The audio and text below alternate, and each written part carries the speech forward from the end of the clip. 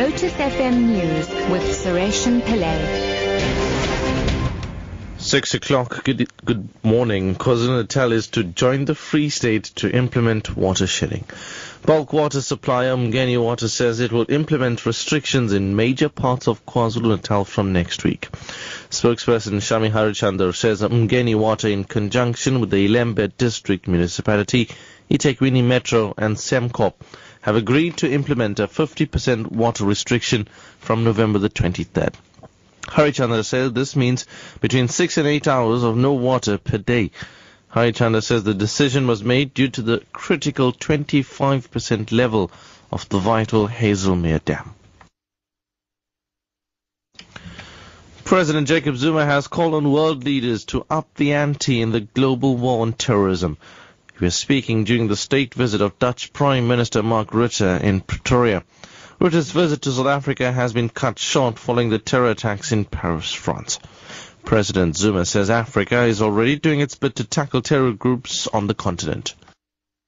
There is a general agreement that everybody else, of course, we could best come together in an organized fashion under the UN system. And that's what we were saying. But we are ready, all of us, to participate in fighting terrorism. As I indicated, and I did indicate in our discussions with the Prime Minister, that even in Africa, there's a big challenge. In North Africa, for an example, the extreme kind of terrorist attacks, undermining of the security, and the AU is working on that. Health officials in Guinea say the country's last known Ebola patient has recovered. 2 sets of tests on a baby girl have come back negative. The BBC's Thomas Fessy reports from the Senegalese capital, Dakar. Nubia is a 21-day-old baby girl, and she is the last confirmed case of Ebola in Guinea. She will remain under special observation at a center run by Médecins Sans Frontières for now, as she was born the day her infected mother died. With neighboring Sierra Leone declared Ebola-free 10 days ago and Liberia officially declared clear in September, the whole region hopes there will be no new cases where the epidemic started over a year and a half ago. And finally, New Zealand rugby union great Jonah Lomu has died at the age of 40.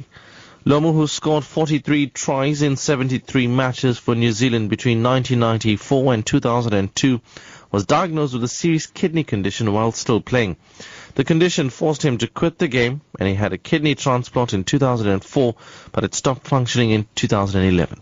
Family spokesperson John Mayu says Lomu's death was unexpected and that he had just returned from the UK after spending time there for the Rugby World Cup.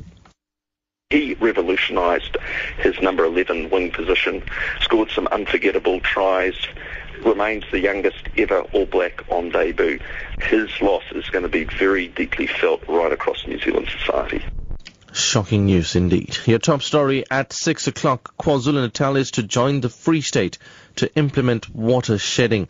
Bulk water supplier Umgeni Water says it will implement restrictions in major parts of KwaZulu-Natal from next week. For Lotus News, I'm Sureshan Pillay. I'll have your headlines at 6:30. Matthew's up next.